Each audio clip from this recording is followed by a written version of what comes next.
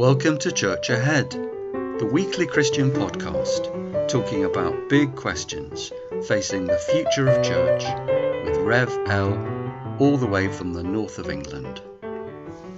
Episode 34, The Best Thing in the year 2022. This is the end of Series 2. I hope you've enjoyed it as much as I have. My favourite bit was the conference series. Looking at living in love and faith helped me to think through some of the issues. I hope you found the same. And parts of the Jesus series made me cry. Sometimes you realise you're talking about something far bigger than yourself. We're going to take a break for a couple of weeks after today and are back on the air Friday the 6th of January 2023.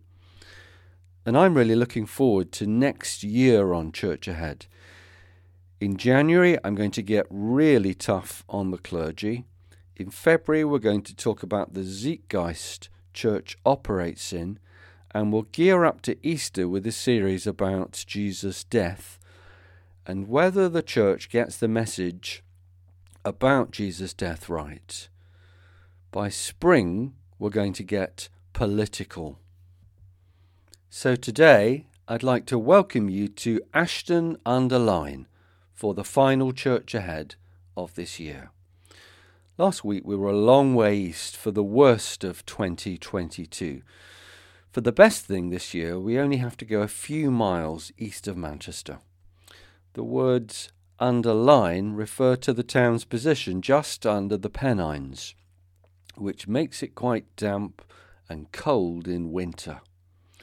It's not one of Greater Manchester's most desirable places to live. Not many people would cross continents to live here. Most Mancunians only ever go there for a well-known Swedish self-assembly furniture store.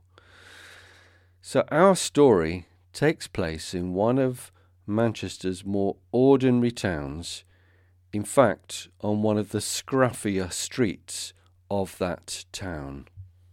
Why was I in Ashton Under-Lyne? I was there as the landlord of a house we own for a viewing by a potential tenant this summer. So I'm stood in the front door of this 2-bedroom terraced house looking along a Coronation Street type scene. And I'm thinking to myself, why do these people leave their bins out in front of the house? Why is there so much litter blowing around? Why are people so scruffy on this street? Our house behind me is immaculate. We spent a lot of money, time and trouble on it. And as I look along the street, I wonder to myself, have we overdone it? Is this house a bit too nice for this area?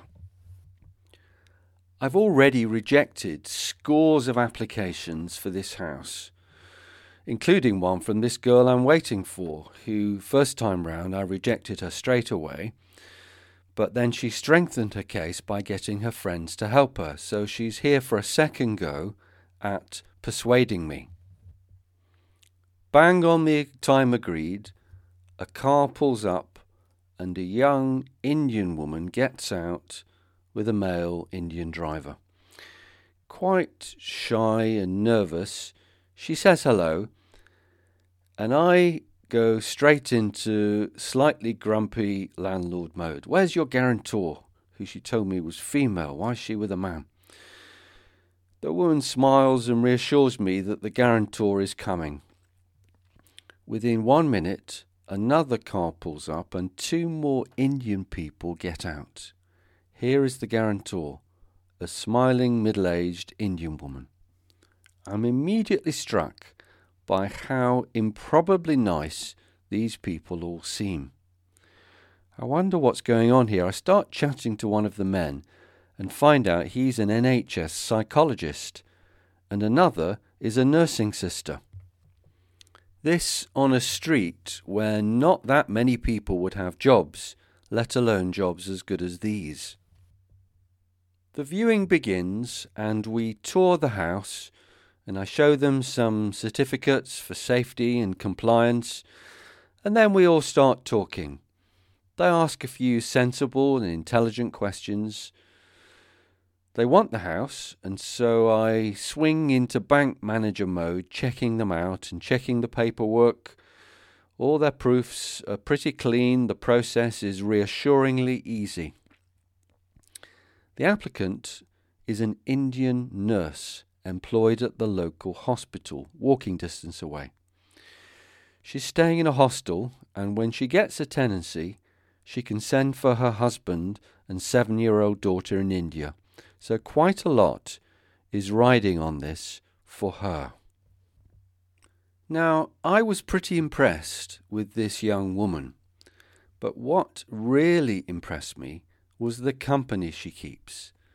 I've never met so many nice, well-mannered, successful people at one viewing, not even for a big house in a smart area, let alone a little mid-terrace in Ashton. I was intrigued by these people. There was something a bit different about them. I always ask a lot of questions at these meetings to catch out the fraudsters and verify the good ones. So I asked them, how do you know each other? Almost in unison, they all smiled, and some of them laughed, and they said, we're friends from church. Now, I'm not there to jump up and down about church fellowship, so I played it cool, the unemotional landlord who would evict his own mother. So you're not Hindus then? And one by one they told me how they or their family had come to Christ, as they put it, and joined the Pentecostal church in India. And now they all go to Manchester Pentecostal Church, where the pastor is an Indian from Kerala. Okay, a bit of my hard face slipped away, and I muttered something about being a Christian myself. And as I've thought about this experience, what I keep asking myself is this. Was I at a property viewing in Ashton, or was I in the fellowship group of the Indian branch of the Church of Jesus Christ? Was I for a few minutes in the Manchester Pentecostal Church? Was I in a gathering of the global body of Christ, in a foretaste of heaven? Those church friends were helping this young nurse in all sorts of ways. One stood guarantor, another helped her understand the British property market, another guided her about English tenancies, another drove her around. So here was the church at work in front of my eyes, and it was a wonderful thing to see. The pleasure they took in helping her was palpable. It was not a difficult decision to offer her the tenancy. A few days later, we were back there again for the handover of the property. The gang were with her once again, and when we completed the contract and video inventory and identification, I showed her how to operate the boiler. She looked a little bit sheepish and nervous, so I asked, is there anything else I can do for you? Please can we say a prayer, she asks.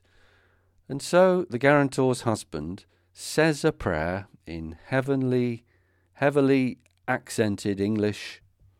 I assume the English was for my sake. It was a very charismatic style of prayer. Most of them had their hands raised in the air. Oh, Jesus this, and yes, Jesus that.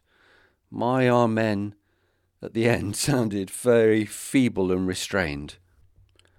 I've never handed over a house with a prayer before, but what a wonderful way to start things off. I'm well aware that when I hand a house over, this is often a transformational life event for the tenant. And these Pentecostal Christians had turned this young woman from a rental no-hoper into someone I could offer a home to, helping her to secure the home and get her going. And then to seal the deal with a prayer, what a wonderful thing to do. What a wonderful thing the church is. In India, in the north of England, even in Ashton Under-Lyne, especially in Ashton Under-Lyne, what a wonderful thing the church is. So, the 2022 Church Ahead Award for my best experience of church this year goes to the Manchester Pentecostal Church. I'm not trying to big myself up. I'm a comfortably off capitalist who makes a decent living from people needing a place to live. I advertise my properties on the mainstream portals and would not want to fish only for Christians, even if it were legal. I found good tenants who were Hindu, Muslim, and of course many non-religious and atheists. But my opinion, my honest opinion, as a very broad brush generalisation, the best people have often been Christian. What I can't help wondering about my nurse in Ashton Under-Lyne is whether I'm guilty of colluding in my country, nicking the health workers from a poor country. The British NHS has been on a recruitment drive in Kerala, offering generous incentives for trained nurses. Our country needs more nurses, but surely so does her home country. Have I walked into a 21st century form of colonialism? So even this nice little feel-good tale leaves questions. If you value the questions you've heard on Church Ahead, then please think of someone you can recommend this podcast to. Meanwhile, thank you for listening, happy Christmas, and see you next year.